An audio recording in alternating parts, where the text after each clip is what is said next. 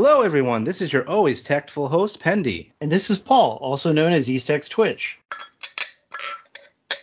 What you doing over there? Well, I've been inspired by Pizarro Banesword's return to tact, and I'm trying to see if I can perfect his secret of evolution. Don't you just mean Pizarro? They may have used the name Banesword in Stars, but they dropped it for tact. True, but he will always be Pizarro Banesword in my heart. I even renamed him that way in my game. I guess even somebody like Pizarro has fanboys. And isn't messing with the secret of evolution incredibly dangerous? Nah, I got this. I got the recipe from a nice man off Craigslist. Totally legit. Here, hold this. Drinking from strange bottles. What could possibly go wrong? Okay, I'll take that back from you. Mix this together. There, bottoms up. I don't think that worked out the way you thought it would. All it did was turn you into a crocodile-like monster. Oh, I think you're right. This is not what I was going for at all. I do not want to command the Furfang Legion. I am no Beast King. You know, I actually think it's an improvement. But while you figure that out, I'll go ahead and welcome our audience to Tactfully Die, a Slime Time podcast spin-off that covers just about everything in the world of Dragon Quest, The Adventure of Die, and Dragon Quest Tact for mobile. That's right. Sorry. There we go. That's right. We'll discuss the latest and greatest with Dragon Quest Tact first. Good. I'd love to talk some tact. Happy belated Dragon Quest Day. How did your pulls go? From the tickets, I was able to pull a Bones of Baramos, a Demon King, Orgrimmar, a Splutterfly, and various dupes. How about you? How'd your pulls go? Well, I bought the big package they offered in the shop so that I could do the maximum number of pulls, and I also did the paid pulls. Ooh. So having done that, I maxed out Nira, which is neat. I got Seraphy up to 4 hearts. You know, I awakened several others. And as far as new units go, I got Vera, the Beast Lady, and Gem Slime, which I had really been wanting. But I did not get Terry. I don't have him yet either. That's too bad. You know, I pulled on the banner that gives him, and it just didn't work out. But alongside the anniversary banners came the Humanoid Pizarro banner. Yes. I got him, and that's good, but it took me a paid pull and 8 gem 10 pulls to get there, which is still kind of a lot. And I've only gotten the one compared to everybody else who got like 12 awakenings. But I did max out the A rank unit, Rose Garden. Yeah, it was funny. I mentioned last episode we probably wouldn't get him until July, right? Well, we got him a lot earlier than was expected, which, you know, I'm not complaining about. I was all prepared to go and get him and go all out, but then I got really lucky. I started with the paid gem pull, and I just got him right away. Yeah. So with the regular pulls that I did afterwards, I was able to get 2 dupes after that. I already have him maxed out. I have plus 10 on all his abilities except Grease Lightning at plus 9. I had some gems left over, so I went over and I got Veronica as well, which wasn't sure if I was going to get her in the beginning, but now that I have, I'm so thankful I did. She is such a kick-ass mage. I was stalled at S6 with Pizarro. I needed one more crystal to get him to S7, and I kept doing those stages where you can, you know, sometimes get one of the crystals. But then I realized I could just get it from the Mega Boss Battle exchange shop. So now he's S7 and level 120 as well. I also went ahead and, just like you, I got the Super Dragon Quest Day set that they had 3 iridescent orbs among many other resources. I mean, it was kind of expensive, but I think it had a decent value to it. Yeah, it's probably the best value in one of those large packages that we've had so far. So besides pulling great things and gotten some new units, which of course we would then go on to use in the arena. This week's arena is cooler than usual because you can win really good prizes. You can win irises, gold, and if you come in at the top rank, you get an iridescent orb, which is amazing. The only bad thing for me is that whenever we have one of these like anything goes kind of arenas, I always end up facing units that I can't handle all that well. And yeah, yesterday I lost a battle, so getting that iridescent orb is by no means guaranteed for me.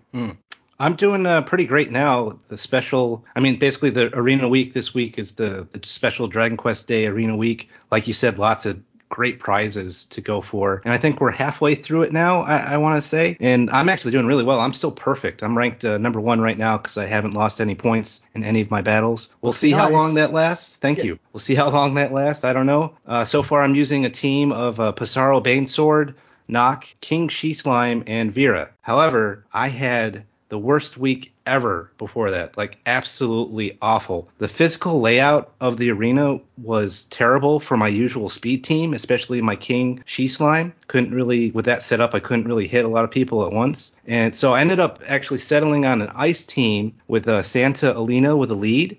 And I thought that would be good because it's crack week. You know, crack potency was up 40%, and Santa Alina's leadership ability makes all enemies' crack weakness go up about 25%. Wow. And I coupled this with Dimensional Dragon, Claria, Great Dragon, and Boreal Serpent, all crack-based enemies or characters. But I lost so many times. I only made it up to Master Level 3, and that never happens. I always make it up to 1 at least. So, moral of the story, crack is whack. Well, I'm no expert, especially since I lose every now and then, but I think that having too much of one element isn't necessarily good. You know, like you want a couple to take advantage of it, but more than that probably will expose you to, I mean, you'll have units who are resistant to it or whatever, and it'll actually make things harder. Yeah, and it depends on like who you pick from the choices that you're given, so you can usually kind of avoid that. But I could have, with the characters that I had, some of them had different elements. So, like, for example, the Dimensional Dragon does crack and does boom. So that helps. But not all of them are like that. Like, if Ice Dragon runs into someone who's very ice resistant, then it's screwed. It has no other type of attack. So my team did have weaknesses like that. I just could not put together a good team. I probably should have tried to do like a week-to-week thing that I used to do where I would just try and focus in on weaknesses or have strengths for my team that they couldn't take advantage of. But it was just so bad. I was just horrible that week. It was horrible. It was bad. That's too bad, but this week is the one that matters, so it's good that you're doing better now. Mm-hmm. Speaking of fighting opponents, the first guild tournament in Dragon Quest Tact has just ended. The way the guild tournament worked is basically that you would need a certain number of members of each guild to sign up to participate in it. Then there was like a prep time, and eventually you would get matched against another guild. And basically one day everybody from one guild would fight everybody from another guild, and then the next day you do it against a different guild. Then there would be an off day in between, and then it just repeated like that so that you went through maybe a maximum of 8 battles, I think. But so that was interesting, and none of us quite knew how it worked in advance, right? But it still worked out pretty well for my guilds. Aces 1, which is the one I'm in, got 3rd place in the platinum bracket. So only two groups did better than us. That's not bad. And we also finished at rank 15 for the month, which is the best that we've done so far. So I'm pretty proud of that. Then Aces 3, which is our more casual guild, came in only 1 place behind us, which is really cool.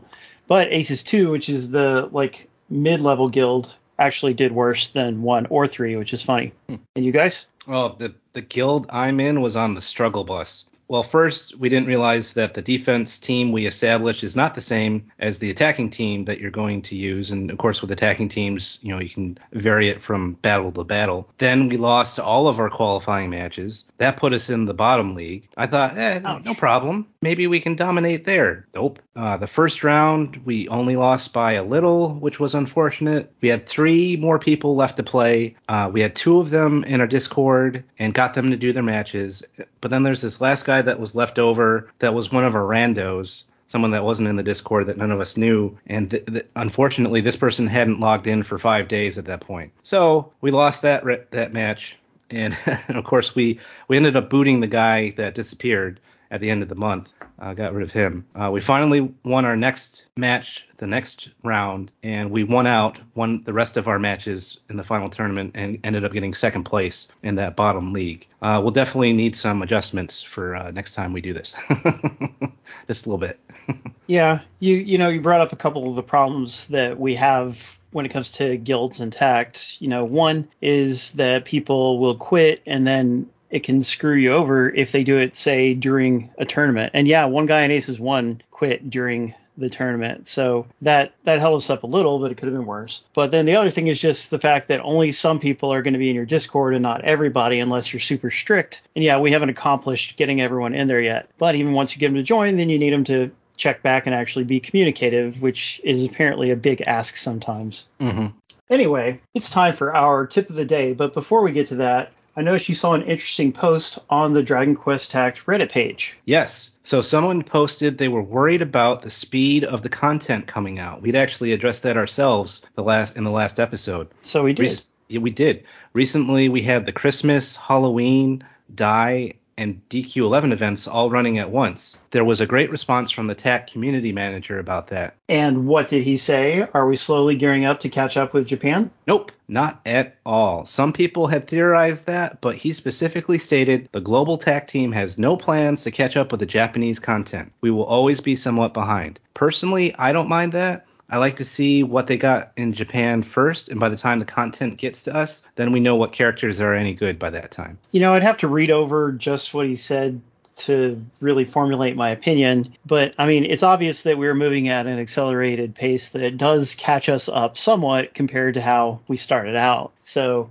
if they just flatly denied it, then I'd say, well, obviously that's not quite the case. But like you said, we're going to end up where we're at least a little bit behind Japan, just not as much, right? And as you mentioned, that actually benefits us because, yes, we can look at the resources they've created and see, what they thought of things. So I do like that. Ideally, I would guess maybe like 2 months behind would be a really good sweet spot, but we'll have to see. Yeah, they even went on to say the team is aware that the last series events may have caused some burnout and overstretching of resources, and they have taken that feedback into account for working out the schedule going forward. So that was good to see. The community manager stressed that he will continue to provide the TAC team community feedback from what he sees on Reddit, Facebook, Discord, and other similar platforms. So don't be afraid to put your opinion out there about using when using various social media sites that when it comes to TACT. We are being listened to as a community, which was nice to see, especially being a Dragon Quest fan. Gee, maybe we should get that guy in our TACT Facebook group, which is honestly the main place on Facebook that people communicate about TACT. So I don't know how hard they're listening if he hasn't joined the group, which I don't think he has. Honestly, I don't know if he has or not. I didn't. That'd be something maybe we can get him on Reddit and see if he is part of that group, because he did mention Facebook, so someone must be looking, maybe. Yeah, but they're probably talking about just the reactions to the game's Facebook posts, Oh, like their official Facebook.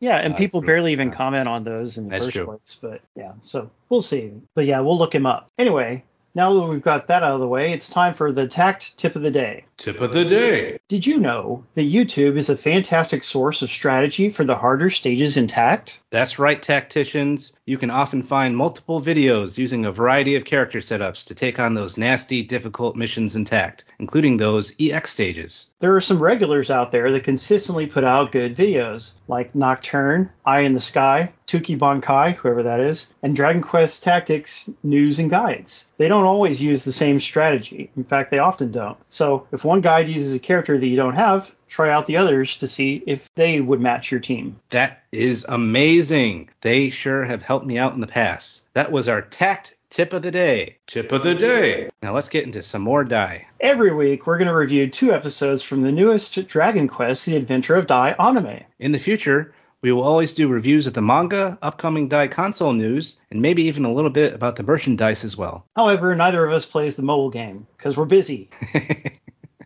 Sometimes.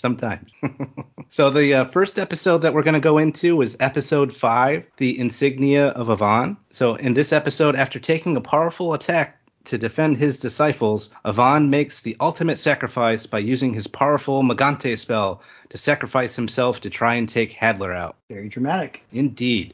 So in this episode, I loved seeing the Dragon Quest reference and the use of Kuklang. Avan used it here on someone else Avan used it on the rest of the people that were in the fight to protect them from what he's about to do. And I think that spell in Japan is called Astron, if I remember right. Mm-hmm. So I just thought that was an interesting name. Obviously, all their spells have different names, except for Magante, which is the same. Yeah, and I thought it was interesting how sometimes in anime it can get ridiculous, how the protagonists will have time to have emotional moments with each other while, with the other characters, while the antagonist just presumably kind of sits there. In this case, Avan actually glances at Hadler, who gives him an approving nod to say his goodbye. So I thought that was cool. It kind of goes in line with how honorable of a fighter he will continue to be in one-on-one matchups in the future. And funny that you mentioned that, because in the original anime, Avan actually asks Hadlar directly to show him some patience, and then Hadlar agrees, Then Avon goes about saying his goodbyes, and he individually says goodbye to everybody, including Gomid-chan and Brass. And finally, he walks over, and Hadlar complains a little bit, but he thanks him for his patience. So that was really neat. Both versions, it's cool to see them acknowledge that, by the way, we're taking a little time out to talk here. Yeah, and in those goodbyes, he gives out his special insignia of Avon to Dai and to Pop, and those will become very important later on in the series. Oh, yeah, and a little extra thing about giving out the insignias. And yes, those insignias are really cool and meaningful. But, as he's doing that in the classic anime, both of the boys are crying, and I think they cry in the new one as well because they know Avon's going to go sacrifice himself. But they're crying, and Avon makes a little joke. He's like, I know it's great that I'm giving you these insignias, but you don't have to cry over it. You still need to work hard to become real heroes. Just a cute little touch there. He knows what they're really crying about, but yeah, it was a good deflection. It was nice. Exactly. And something else I noticed from being caught up from what's airing in Japan, they seem to really like these big dramatic uppercuts, like the one that Hadlar lands on Avon or the one that Dai lands on Hadlar later in the episode. You'll see that from time to time as the series goes on. I guess the creator of the manga is a big boxing fan, or maybe Mortal Kombat or something. I don't know. Yeah, I've never taken an uppercut, but it's gotta hurt. Yeah. Oh, the Magante that Avon does, very cool. And I like how he kind of hesitates for a second, thinking about a particular woman that they show in a little flashback, because I think it was a Hadlar says oh, what about the people that you love or something like that. And that's when he has a little flashback. But I will never not be grossed out by Avon sticking his fingers in Hadlar's head. It always grosses me out so much. Yeah, that woman is interesting because I don't think it actually showed her in the classic anime, so it's a little bit of extra foreshadowing, or who knows where she's from. Oh yeah, it's foreshadowing. They'll reveal who she is later. I won't say, but yeah, they will. That's good. Yeah, and Penty knows that because he's a little bit farther in the new series than I am. But yeah, it's the Magante spell, like we were talking about before, how they kept that name as opposed to using one of the more modern translations that they use in the Dragon Quest games these days. It's known as Kamikaze in the Dragon Quest games. Oh. And so for whatever reason, they decided to go with that Romanji literal translation of Magante instead of using that established Western translation that they use for so many other spells in the show. So I thought that was cool. And I like the sound of it better. Magante. It sounds cool. Yeah, Magante is just a good name, but quite an interesting choice not to go with an official translation, since they usually do. Yeah, even when they were doing Your Story, Your Story, they would still stick with the Western translations to the point of annoyance, because I remember there's who's the blue-haired wife? Is it Nera? Her name's Nera, right? Yeah, I guess. Yeah. So in Japan, she's named Flora. So it's great for the dub that they use the new translation. They say Nera instead of Flora. That's fine. But when but even with the subtitles, they still use the modern translation.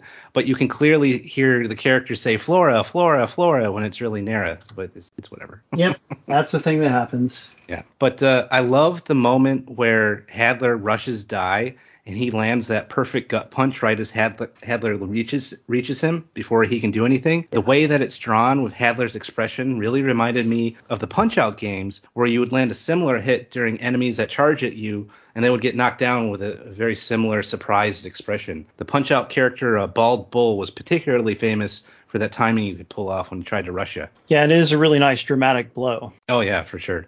We also learn a little bit about Dai's crest, the one that appears on his forehead, as Hadlar recognized it as a dragon crest from a Dragon Knight, and which we'll learn about later in the series. Yeah, I guess this is the first time they actually mention Dragon Knights, isn't it? Yes, it is. And then also later on in the fight, so Hadlar kind of produces these X-Men Wolverine-like claws in the middle of it. He's kind of like a mage that can fight like a monk class. And I really like that mixture of abilities. It's actually very similar to Rab from Dragon Quest XI, except Rab is a sage as opposed to a mage. Good observation. Yeah, I thought that was cool. I just like that mixture of a monk that can cast very powerful spells, or I guess you could look at either way, or as someone that has very powerful spells that can also fight like a monk. But it's cool. I like his fighting style. Indeed. So the pose of Dai that they do with the green dragon in the background, I thought that was very cool. I like how they juxtapose the two images together. And that's when they're making the Dragon Crest observation? It's like it's after he has made the observation, so like it's already been established, like, oh, he's a Dragon Knight. So that's when they do that shot later on in the fight. I don't think it was too much time afterwards. I see. And they do it in the original anime too, except it's more of a cloudy, face of a dragon. It's a little bit more. It's not as dramatic as the one that they use in the new anime. Yeah, it's harder to see for sure. And so the fight ends with a very nice Avon Strash that Dai is able to pull out, and this defeats Hadler. And I thought it was amusing how Hadler is like, he's lost like both his arms. They both got cut off by the Avon Strash, and he pulls out this Wing of Wervin to zoom away after losing. I was not expecting that type of Dragon Quest item to show up there when I was first watching the show, and I thought that was really cool to see that item pop up. Aren't they called Chimera Wings nowadays? Oh, it might be. Yeah. Good. But yeah, I always love it when Dragon Quest items like that show up. Yeah, you mentioned him getting his arms cut off. Actually, in the newer show, I don't think he actually loses his hands at all, does he? I really think he does. Does he? Yeah, because he spends when they go cut back to him, he's regenerating his arms that he lost in the new one too. Yeah, that's interesting because the way I remember it, like his hands were bloody but not actually off, and even when they're regenerating, they just look like they're just kind of bloody hands, right? But in the classic anime, his hands are definitely off, which is well shown by the fact that when it shows him regenerating, they're just not there, and then they kind of grow back like rapidly, but it looks like when Deadpool's regenerating limbs in the Deadpool movies. Oh yeah.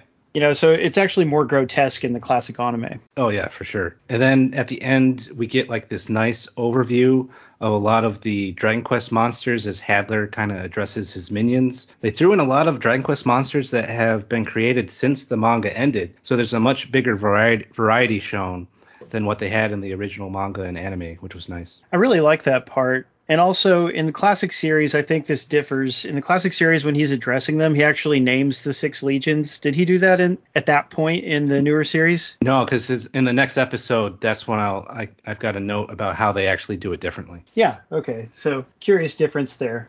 Yeah. The same episode, by the way, doesn't it end with Pop crying? Yeah. That episode, they've won and everybody's happy, but Pop in particular is really affected by the loss of Avon. Yes. And, he bends down crying and everybody understands. But I noticed in the old series, the crying goes on for longer and it shows several flashbacks of things we've seen with Avon in the show, because I guess they can afford to reiterate points like that by using more flashbacks. Yeah, because they do like a flashback of like how Avon like recruited Pop and the troubles that he was going through in his younger life, and they'll also go into it in the new anime in later episodes. But they do it.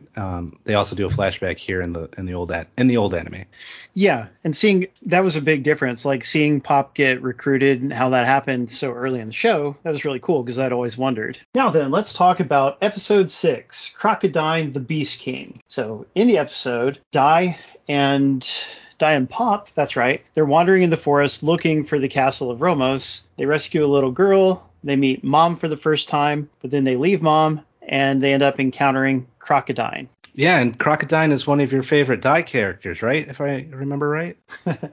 Yeah, that's right. So he starts out as a bad guy, but you can tell he's quite honorable to begin with, and that's communicated even now. And everything about him is interesting. Like he's a cool design. He has cool moves and powers that you might not expect him to have. His axe is very memorable.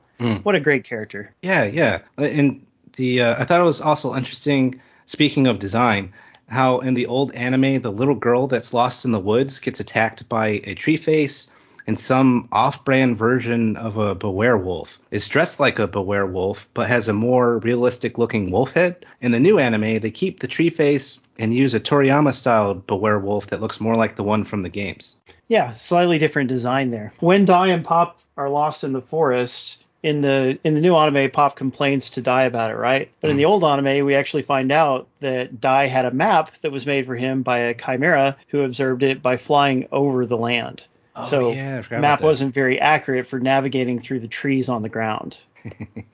Yeah, and I think in the new anime, they just emphasize that the forest is kind of a maze and easily lost because it's got an evil aura or something like that. I don't know. That's right. Yeah, and then of course we have the introduction of Ma'am. I love her magic canister weapon. I thought that was a nice invention of the show and a different way to showcase various Dragon Quest spells. Definitely. She's a cool character, very confident and smart, and she's got the gun, like you said. And speaking of Dragon Quest Tact, which we play, the Mom character in that, she's got some of her abilities, but they're limited by how many canisters she has rather than magic points. So it was cool to see that reflected in the mobile game. Oh yeah, they did a good job with kind of matching the abilities to what they could do in the show. I thought that was really nice. Certainly. And Mom she's just a great character as well. I mean, like so many of these characters, that's what I really love about Dai is the characters, like some of them are lovable and interesting. And of course, later on, she'll pick up some new skills and stuff. But even right at the beginning, she's quite distinct from typical fantasy archetypes.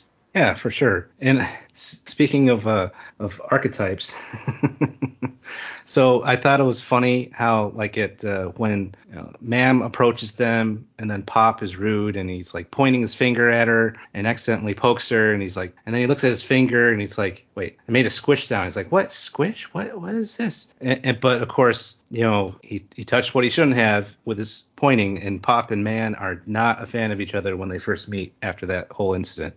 Yeah, a bit of an opposites attract thing going on there. And it's funny because she just walks right up to him, so he should have been able to tell that she was a girl. But in the classic anime, she's more shadowed, so I guess it should be darker than maybe it comes across in the newer show. Yeah, and they kind of play it off like how she puts on her goggles right before they approaches him. So I guess maybe that makes her seemingly look more masculine or something, having the goggles on. Making it harder to tell. The whole Batman and Robin thing is like Robin just has a little mask. Like, I don't know who you are. It's that little mask. No.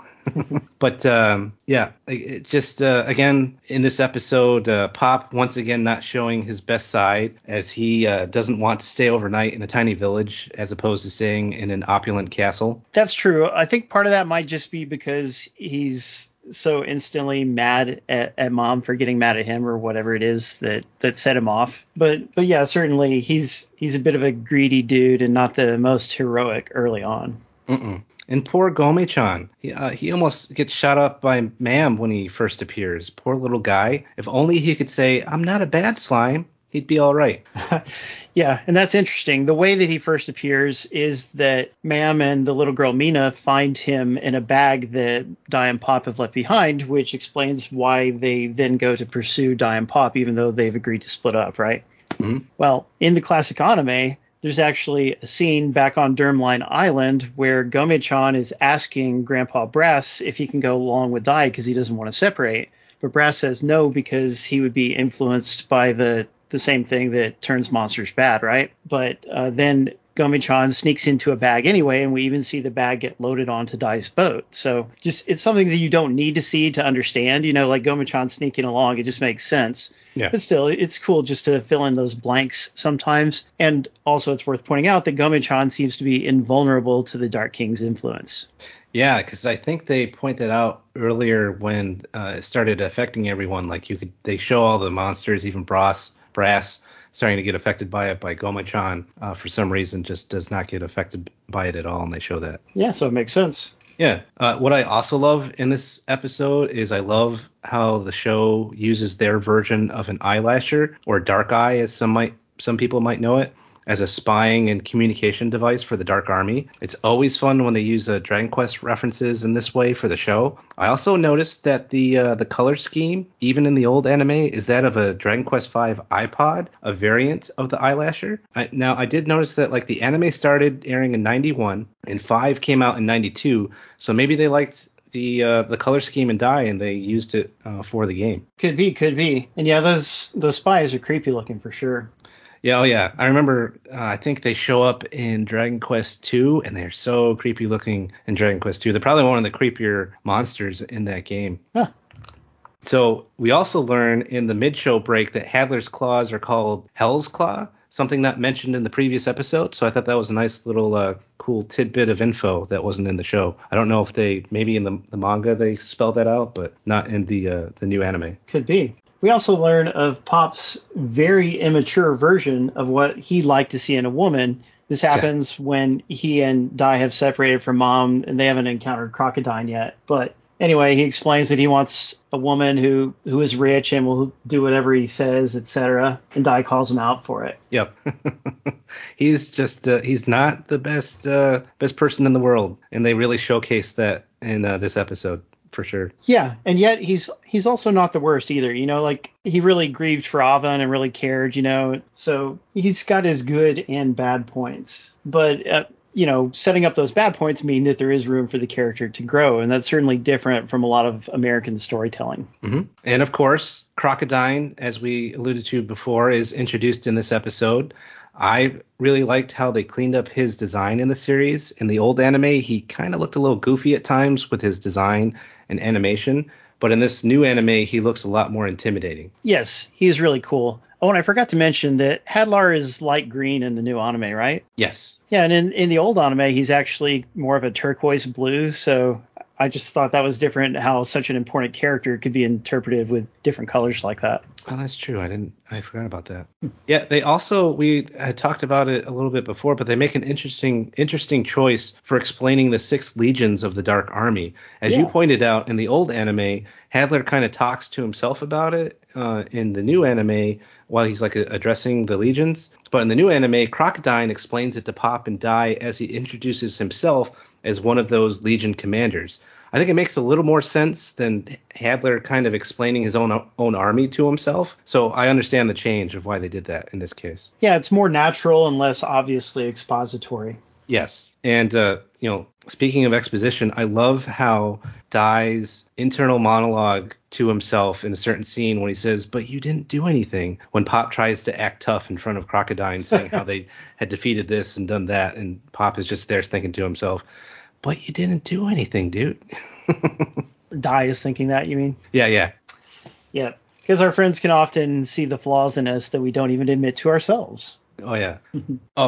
And another bit of dialogue that I loved a lot. "You couldn't kill a slime with this spell," said by Crocodile. Anytime they incorporate DQ terms like that in their speech, it's wonderful. He's saying like, "A spell couldn't even kill a slime." It's great. Yeah, that's some good boasting. So Crocodile's axe is a weapon that can cast spells, which apparently is a staple for the Dragon Quest series, isn't it? Oh, yeah, because there's so many weapons. When did they start doing that? Did they have any weapons in 1 that could cast spells? It's probably 3, maybe. Yeah, it's 2 or 3. I think two can, because doesn't I think there's like that sword that you find in the cave to Romos. Isn't that the if you use it as an item, then it casts a spell? Yeah, exactly. So they started doing that what do you call it? That mechanic in 2, and it became a staple of the series ever since then. So I thought that was really cool how they incorporated that into this show and this manga. Yes, and in the anime they specifically said that, like, didn't I hear that legendary weapons can do that or something like that? Yes, exactly. Yeah, and also, later on, it's funny how Mam takes out the this Infanticore that shows up that chases down Pop. She's got this like really heavy rod weapon of hers that was great. She smacks it real good right in the face. And also, I noticed that the Infanticore has more of a realistic lion head design in the old anime in the manga, but in the new anime, they, just like with the Bewerewolf, they make it more. They make it look more like the Toriyama styled one from the games. They seem to do this a lot in the new anime, where they'll take the Dragon Quest monsters and make them more on model with what you would see in the game series than what they did in the past. The more on model, the better. Yeah, and through her necklace, we learn that Mam is also a disciple of Avon, though Pop gets a little too close in noticing this and gets smacked by her again. Yeah, the show is not too proud to take advantage of every little opportunity for sexual tension. Mm-hmm. So, as Dai and Crocodile are fighting, Dai gets paralyzed by Crocodile's secret heat breath. He's about to deliver a fatal blow, Crocodile is, but then Pop and Mom show up. Mom takes out her magic gun, aims it at Dai instead of Crocodile, which freaks Pop out, and then she fires a blast of magic at Dai, much to Pop's horror, and that's where the episode ends. Yeah, it's like, what did she fire at Dai? Was she an enemy all along? I guess we'll find out next episode. Same Dai time, same Dai channel. At this point, what was covered in 11 episodes of the original anime has been covered by 6 episodes of the new anime. It moves along at a nice brisk pace. Yeah, they're moving right along with the new one, that's for sure. So now I was hoping to talk about the Dragon Crest box set of the new Adventure of Dai books here, but I'm still reviewing them. So next episode, I'll do a small review about those as I look into them more. I also put in a pre-order for the Crocodile Metal Monster series by Beautiful. coincidence. They're going to do him and also an advanced version of Hadler. But I really like the look of the Crocodile figure in particular, so I put in an order for the Crocodile figure. And in place of the box set review, I have a surprise for our co-host. Uh-oh, what is it? That's right, it's time for everyone's favorite Slime Time game show, Mary Thwack Puff Puff.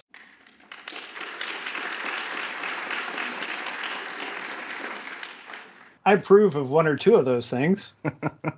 Okay, for this one, we are going tact themed. Are you ready? That's my secret. I'm always ready. Good, good, good. For this one, we are going to go with Santa Cristalinda, Spooky Valencia, or Party Animal Giuliante. What are your choices? Well, I can't decide between my favorite waifus. I'm just going to order 3 Puff Puffs. It's the man of culture. I got it. I got you. So for me, I would thwack Giuliante. I think most of my party days are behind me, and she smokes, and I don't need that in my life anymore. So no, thank you. Cristalinda really puts the ho-ho-ho in the holiday spirit, so I'd go with a puff puff there, and I will marry Spooky Valencia so she could bake me all those tasty treats.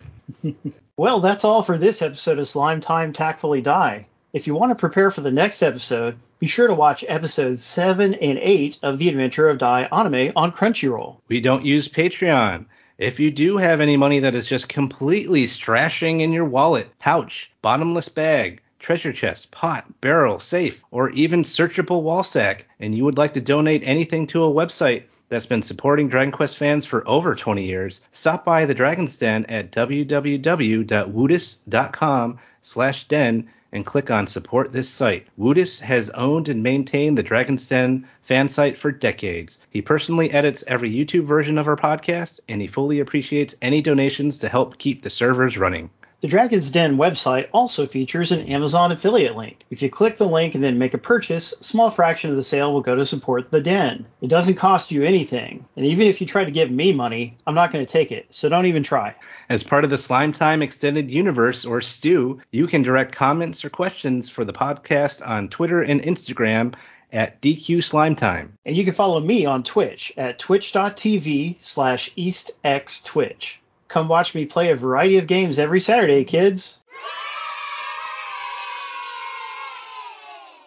Getting back to Dragon Quest, consider joining in tons of Dragon Quest discussions at the Dragon's Den forums, one of the few remaining forums still around. Find it from the Dragon's Den main page or at woodus.com/forums. You can also find us and other rabid Dragon Quest fans through the Dragon Questers and Dragon Quest Tact global Facebook groups. We'd love to see you there. Or come hang out with us and tons of other hardcore Dragon Quest fans on the officially unofficial Dragon's Den Discord server. We'd like to thank everyone that made this episode possible, including Pendy, Woodus, the Dragon's Den, and Tom Cruise. Tell Xenu to spare us all, will you, Tom? And a special thanks to Platty for helping me out with our rotating podcast logo. Please like, subscribe, and write a review for the podcast. For more Dragon Quest Slime Time, check out our library of episodes on Dragon's Den, Anchor.fm, Apple Podcasts, Audible, YouTube, and more. Goodbye, everybody. And remember, don't hate, appreciate. Time to zoom on out of here.